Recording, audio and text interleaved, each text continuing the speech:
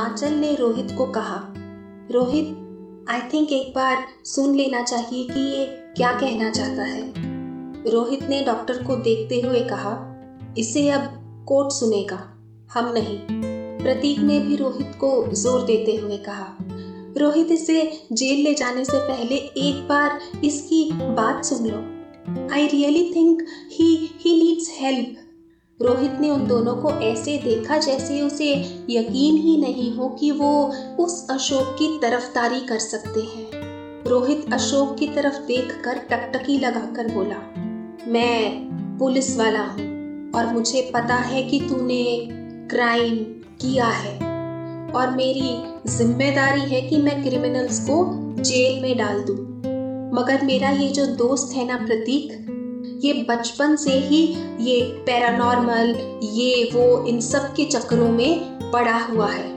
अभी के अभी अगर मैं चाहूँ तो तुझे घसीट कर यहाँ से ले जा सकता हूँ, मगर आज मैं प्रतीक की बात रखना चाहूँगा क्योंकि आज तक मैंने इसकी एक नहीं मानी। इसीलिए आज ये पहली और आखिरी बात होगी जो मैं इसकी मानूंगा और सुनूंगा। ये कहते हुए उसने प्रतीक की तरफ गुस्से से देखा। लिविंग रूम में मदन, अशोक, प्रतीक, रोहित और आंचल चुपचाप बैठे थे। मदन और अशोक के हाथ कपड़े से बंधे थे। अशोक अपने हाथों को देखता हुआ मुस्कुराकर बोला, बंधन, ये बंधन कितना कितना प्यारा होता है, कितना सुहाना होता है। देखो, इस कपड़े ने इन दोनों अलग हाथों को भी एक कर दिया। शादी भी तो ऐसी ही होती है, ऐसा ही बंधन होता है। मेरी रीमा और मैं बड़े खुश थे, बड़े ही ज्यादा। ये कहकर उसने अपनी आंखें बंद कर ली और उसकी आंखों से बहकर 2 आंसू उसके गालों पर आ गए। रोहित ने चिढ़ते हुए कहा, तेरी कहानी क्या है वो बता, ये सब ड्रामे मेरे साथ नहीं चलेंगे। मदन ने टोकते हुए बोला, नहीं साहब, आप नहीं जानते अशोक और रीमा जी को। मैं जानता हूँ, मैंने देखा है इनका प्यार, इनका साथ। प्रतीक ने मदन की तरफ देखते हुए कहा, क्या जानते हो, बोलो, और तुम भी शामिल हो इन सब में, तुम्हें भी सजा मिलेगी, जानते हो ना। इस पर मदन ने हंसकर कहा, जी साहब, अच्छा है आप मुझे डॉक्टर साहब के साथ जेल में डाल दें। आंचल ने सर पकड़कर बोला, तुम पागल हो, तुम भी। मदन ने आंचल को देखा और कहा, मैं भी क्या मैडम जी, उस दिन मैं आपके घर में आया था तलाशी लेने, तब कहीं जाकर मुझे एहसास हुआ कि मैडम जी आपका कितना ध्यान रख रही हैं। आपकी वजह से उन्होंने मुझे धक्का मारा और खिड़की से उठाकर बाहर फेंक दिया, आपके सामने, देखा नहीं। ये सुनकर आंचल, प्रतीक और रोहित के होश उड़ गए। रोहित बोला, तू गया था आंचल के घर, मगर क्यों बोल। इस पर मदन ने कहा, वो इयररिंग का दूसरा हिस्सा ढूंढने। जैसे ही हमें पता चला कि इयररिंग के बारे में बात चल रही है, बस वैसे ही हमें पता चला कि अब हम पकड़े जाएंगे। इससे पहले कि वो इयररिंग किसी और के हाथ लगता, हमने सोचा कि हम घर की तलाशी लेकर इयररिंग को ले जाएंगे, मगर वैसा हो ना सका। इस पर रोहित ने बोला, oh my God, I am losing it, I am not understanding anything. क्या तुम बताओगे कि बात क्या है, हुआ क्या है, या जेल में बोलोगे। इस पर डॉक्टर अपने आंसू पोंछता हुआ मदन की तरफ देखकर बोला, मदन, आई थिंक वक्त आ गया है सब सच सच बताने का। मदन ने दमदार आवाज में कहा, हाँ डॉक्टर साहब, बताइए, हमने कोई गुनाह नहीं किया, आप बताइए, कोई शर्म नहीं आनी चाहिए, हमने जो भी किया प्यार के लिए किया, आप बताइए। ये सुनकर डॉक्टर मुस्कुराया और आंचल, प्रतीक और रोहित को अपने अतीत के उस हिस्से में ले गया जहां ये कहानी शुरू हुई थी। रीमा, मेरी रीमा बहुत प्यारी थी, गुस्से वाली बहुत ज़्यादा थी, मगर उतनी ही जल्दी पिघल भी जाती थी। काफ़ी इंटेलिजेंट थी। और एक बात जो मुझे उसकी बिल्कुल अच्छी नहीं लगती थी, बहुत ही ज़्यादा नकचरी थी। मगर पता नहीं क्यों फिर भी मुझे बहुत प्यार था उससे। मैं कुछ भी करके बस उसके साथ अपनी ज़िंदगी बांटना चाहता था। एक ही स्कूल में पढ़ते थे हम, और वो मेरी पड़ोसन भी थी, तो उसके घर आना जाना लगा ही रहता था, कभी नोट्स के बहाने तो कभी पढ़ाई के। 3rd स्टैंडर्ड में उसे मैंने पहली बार देखा। 10th स्टैंडर्ड में आते ही उसने मुझे प्रपोज कर दिया और मैंने खुशी से हाँ की। हम दोनों की लव स्टोरी एकदम अच्छी चल रही थी। बस एक ही बात की कमी थी।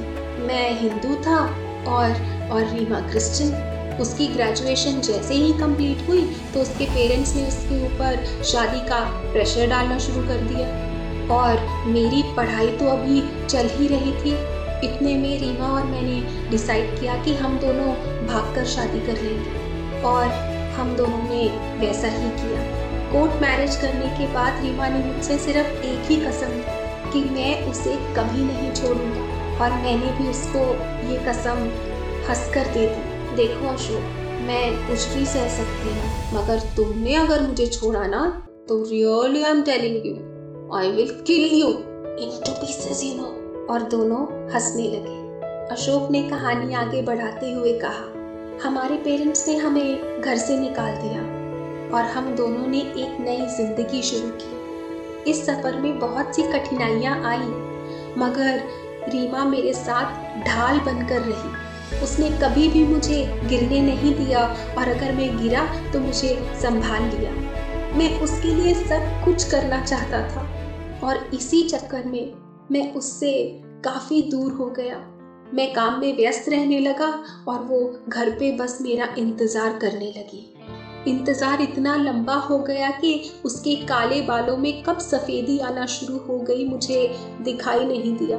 उसकी आंखों में सपनों की जगह झुर्रियाँ आने लग गई और मुझे दिखाई नहीं दिया। मैं बस काम में उलझा रहा। हॉस्पिटल, पेशेंट्स, पैसा, बस इन्हीं में उलझ कर रह गया।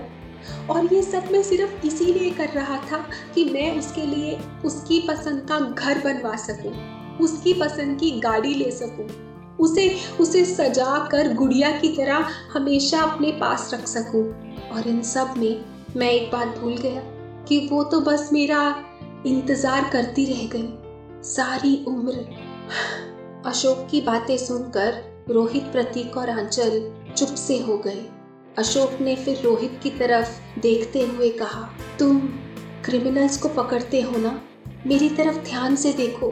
क्या तुम्हें लगता है कि जिसे मैं इतना प्यार करता था उसे तकलीफ दूंगा? लगता है तुम्हें? रोहित चुप हो गया। इतने में आंचल बोली, तो फिर क्या हुआ था, बोलिए। अशोक एक गहरी सांस भरते हुए बोला, रीमा को तुम बहुत अच्छी लगती हो। जानती हो आंचल क्यों? क्योंकि उसे एक्टिंग का बड़ा शौक था, और अगर मौका मिलता तो वो एक्ट्रेस जरूर बनती, मगर उसने मुझ पर अपनी पूरी जिंदगी खर्च कर दी और कभी कुछ नहीं मांगा। बस एक ही चीज मांगी उसने मुझसे कि जब वो मरे तो उसके रिचुअल्स उसके क्रिश्चियन धर्म के अकॉर्डिंगली होने चाहिए, ना कि हमारे हिंदुओं की तरह जलाकर। बस इस एक बात ने मुझे उसके साथ बांध दिया। 6 महीने पहले ये बिल्डिंग कंप्लीट हो गई। टॉप फ्लोर जहाँ पर आंचल तुम रहती हो, रीमा को बहुत पसंद था। हम दोनों काफी खुश थे क्योंकि अब हमारी जिंदगी सॉर्टेड थी। हमने अपनी पूरी इन्वेस्टमेंट इस बिल्डिंग में कर दी थी, इन अपार्टमेंट्स में कर दी थी, और अब बस रेंट लेकर अपनी जिंदगी एंजॉय करने का टाइम आ गया था। मगर टॉप फ्लोर रीमा को बहुत पसंद था। वो मुझे अक्सर कहती थी कि टॉप फ्लोर का वो घर किसी को नहीं देना, सिर्फ वो उसके और मेरे लिए रहेगा। मैं अक्सर हंस देता था क्योंकि टॉप फ्लोर का रेंट ज़्यादा है, तो मैं उसे अक्सर चिढ़ाता था। ओहो, तो तुम चाहती हो कि मेरा नुकसान हो, हाँ? इसीलिए जहाँ से ज़्यादा पैसे आएंगे वो ब्लॉक कर देना चाहती हो। इतने साल जो मैं तुमसे दूर रहा, तुम उसकी मुझे सजा देना चाहती हो ऐसे? ये कहकर अशोक हंसने लगा। इस पर रीमा ने कहा, नहीं, मुझे ये घर बहुत पसंद है। अगर हमारी कोई बेटी होती तो उसे मैं यही घर गिफ्ट करती। मुझे इस घर को ऐसे डेकोरेट करना है जैसे मैं मेरी बेटी के लिए करके रखती। इतना कहकर अशोक की आंखों में आंसू आ गए और वो बोला, शुरू से ही रीमा को बस एक बेटी की चाहत थी, मगर अफसोस उसकी वो चाहत पूरी ना हो सकी। मगर हम दोनों जिंदगी से हताश नहीं हुए। हमने एक दूसरे के अंदर सच्चा दोस्त पा लिया था, हमसफर पा लिया था, बच्चे पा लिए थे, बचपन पा लिया था। और क्या चाहिए था हमें? बस आने वाली जिंदगी को एक दूसरे के साथ हाथ में हाथ पकड़कर गुजारना चाहते थे, बस यही था। प्रतीक ने बात काटते हुए कहा, वो मरी कैसे? अशोक ये सुनकर सन्न हो गया और वो प्रतीक को देखकर बोला, वो मरी नहीं है, वो जिंदा है। मरता सिर्फ शरीर है, आत्मा अमर रहती है, जिंदा है वो। रोहित ने डांट कर अशोक से कहा, वो मर गई है और मरे हुए लोग कभी वापस नहीं आते, समझे? वो तो शुक्र है कि वीरेन ने मुझे सब टाइम पर और सच सच बता दिया, वरना आज आंचल भी मर जाती। अशोक ने रोहित की तरफ देखकर कहा, तुमने वीरेन से बात की? तभी तुम्हें मेरे बारे में पता चल गया? रोहित ने हाँ में सिर हिलाकर कहा, हाँ, उस खंजर की इंक्वायरी करते करते मुझे वीरेन के बारे में पता चला। मैंने उसे फोन किया। Hello, yeah mister Viren, this is Rohit here, public inspector. मुझे आपसे उस खंजर के बारे में बात करनी है जो आपने 12 करोड़ में खरीदा था। अभी वो खंजर कहाँ है? दूसरी तरफ से आवाज आई, वो खंजर तो मैंने रीमा को दे दिया था, मेरी सिस्टर, उसको बहुत पसंद था। रोहित ने सोचकर बोला, कौन रीमा? वीरेन ने कहा, she is my cousin, she lives in Mumbai, मैं उसको शिफ्ट होने से पहले देकर आया था। रोहित ने सोचकर बोला, मुंबई? रीमा जी मुंबई से हैं, क्या आप मुझे उनका एड्रेस देंगे?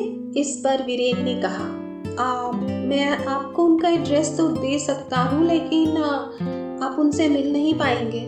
रोहित ने बात काटते हुए कहा, वो सब आप चिंता मत करिए, इट्स प्रीटी सीरियस, मेरा उनसे मिलना जरूरी है, हम खुद उनसे मिल लेंगे, आप बस एड्रेस दे दीजिए। वीरेन ने उदास आवाज में कहा, नहीं, आप उन्हें नहीं मिल सकते, क्योंकि 6 महीने पहले ही वो मर गई। इतना सुनकर रोहित का सर चकरा गया और वो बोला, क्या? रीमा जी मर गई? वीरेन ने धीरे से हाँ कहा। रोहित ने शांत होकर कहा, ओह, तो फिर उनका वो खंजर? वीरेन ने कहा, वो तो उसके हस्बैंड के पास ही होगा, अशोक के पास। He is a doctor, very reputed doctor in Mumbai. मैं एड्रेस देता हूँ उनका आपको। रोहित ने अशोक की तरफ देखते हुए कहा, तेरा एड्रेस देखते ही मुझे समझ आ गया कि तू है सूत्रधार इस कहानी का। इस पर अशोक बोला, मैं कोई सूत्रधार नहीं, मैंने बस वो किया जो मुझे ठीक लगा। आंचल ने कहा, सच सच बताओ कि रीमा को क्या हुआ था, वो कैसे मरी? अशोक ने आंखों में गुस्सा भरते हुए कहा, वो मरी नहीं है, जिंदा है वो, समझी? प्रतीक ने गुस्से से कहा, तुम ये इधर उधर की बातें करना बंद करो और साफ साफ बताओ हुआ क्या था? अशोक ने एक सांस भरते हुए कहा, वो मेरी जिंदगी का सबसे मनूस दिन था, 24 अप्रैल, सबसे मनूस। उस दिन मैंने मेरी रीमा को खो दिया, सिर्फ फिजिकली, हाँ, शारीरिक रूप से खोया। मेंटली, इमोशनली, स्पिरिचुअली, सोशली वो मेरे साथ रहती है, ओके, माइंड यू, वो मेरे साथ रहती है। बात को आगे बढ़ाता हुआ अशोक बोला, मैं और रीमा 6th फ्लोर के अपने उस अपार्टमेंट में गए जहां आंचल अभी रह रही है। उस अपार्टमेंट को रीमा अपने हाथों से डेकोरेट करना चाहती थी और उनकी वॉल्स का कलर भी वो एक्वा ग्रीन कराना चाहती थी, मगर पेंटर ने गलती कर दी, एक्वा ग्रीन की बजाय ग्रीन कलर कर दिया। इस पर रीमा मेरे ऊपर चिल्लाने लगी, क्या करते हो अशोक, एक छोटा सा काम तक तुमसे ठीक से नहीं हो पाता। You know this is really ridiculous. तुम डॉक्टर हो और तुम्हें कोई सेंस नहीं है, कलर सेंस तो बिल्कुल नहीं है। I told you aqua green और उसने ये ग्रीन कलर कर दिया है, और मैंने तुम्हें बोला था कि मैं चेक करने जाती हूँ और तुमने बोला कि नहीं, it will be a surprise. देखो सरप्राइज को, मेरा सारा का सारा मूड खराब हो गया है। I am really unhappy. इन सब चीज़ों के चलते मुझे लगता है कि मैं बिल्कुल अकेली हूँ, सिर्फ मैं ही हूँ जिन्हें इन चीज़ों से फर्क पड़ता है।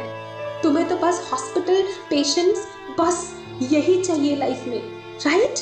अशोक ने रीमा के पास जाकर उसके सिर पे हाथ रखा और फिर उसके सिर को सहलाता हुआ बोला, Reema calm down, relax, it's just a colour.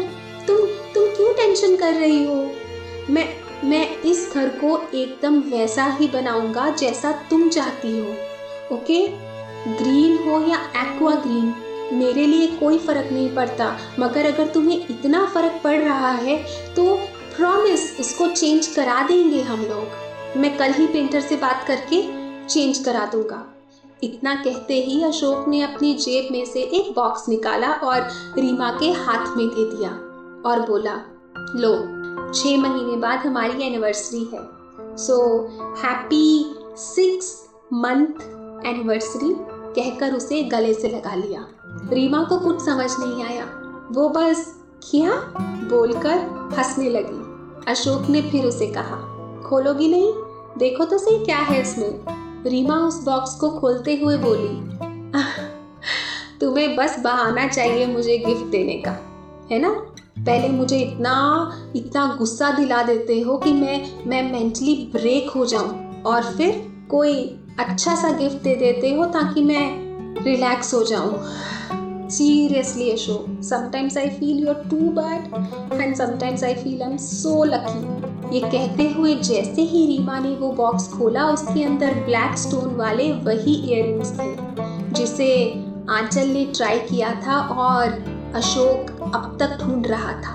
Reema ने वो इयररिंग्स देखे और कहा, oh my God, it's beautiful, my God, I can't believe this, इतने सुंदर earrings, thank you so much honey. ये कहकर उसने अशोक को गले से लगा लिया। अशोक ने कहा, अरे जल्दी करो, मुझे ट्राई करके तो दिखाओ कैसे लग रहे हैं ये। इन केस अगर तुम्हें पसंद नहीं आए तो चेंज करवा देंगे। चलो जाओ, सामने ड्रेसिंग टेबल है, चेंज करो जब तक मैं सोफे पर तुम्हारा वेट करता हूँ। ये कहकर अशोक सोफे पर बैठ गया और रीमा ड्रेसिंग टेबल की तरफ चली गई। थोड़ी देर बाद अशोक को जोर से बेडरूम से चीखने की आवाज़ आई। अशोक के पैरों से ज़मीन निकल गई। वो जैसे ही भागकर बेडरूम में गया तो उसने देखा कि रीमा ज़मीन पर तड़प रही थी। जैसे ही उसने रीमा को हाथ लगाया तो देखा कि वो पसीने से लथपथ थी। वो ज़ोर से हाँफने लगी। अशोक ने जल्दी से रीमा का सर अपनी गोद में रखा और उसकी नब्ज चेक करते हुए बोला, कुछ नहीं हुआ है, एवरीथिंग इज फाइन, रिलैक्स, कुछ नहीं हुआ है। जैसे ही अशोक ने रीमा की हालत देखी तो वो समझ गया कि उसे मैसिव हार्ट अटैक आया है। अशोक ने कहा, तुम घबराओ नहीं, मैं अभी एम्बुलेंस को कॉल करता हूँ, okay, we need to go to the hospital. इतने में रीमा ने अशोक का कॉलर पकड़ लिया और बोली, अशोक कुछ भी हो जाए मुझे अपने से अलग मत करना, please, I want to stay with you, I love you so much, मैं तुम्हारे बिना नहीं रह सकती। मुझसे वादा करो कि तुम मुझे जाने नहीं दोगे, मुझे छोड़ोगे नहीं, मुझे किसी हाल में अपने से अलग नहीं करोगे, प्लीज़, मैं जीना चाहती हूँ तुम्हारे साथ, मुझे छोड़ना मत, मुझे छोड़ना। ये कहकर उसका हाथ ढीला होकर अशोक के हाथ पर जा गिरा और अशोक समझ गया कि अब वो इस दुनिया में नहीं रहे।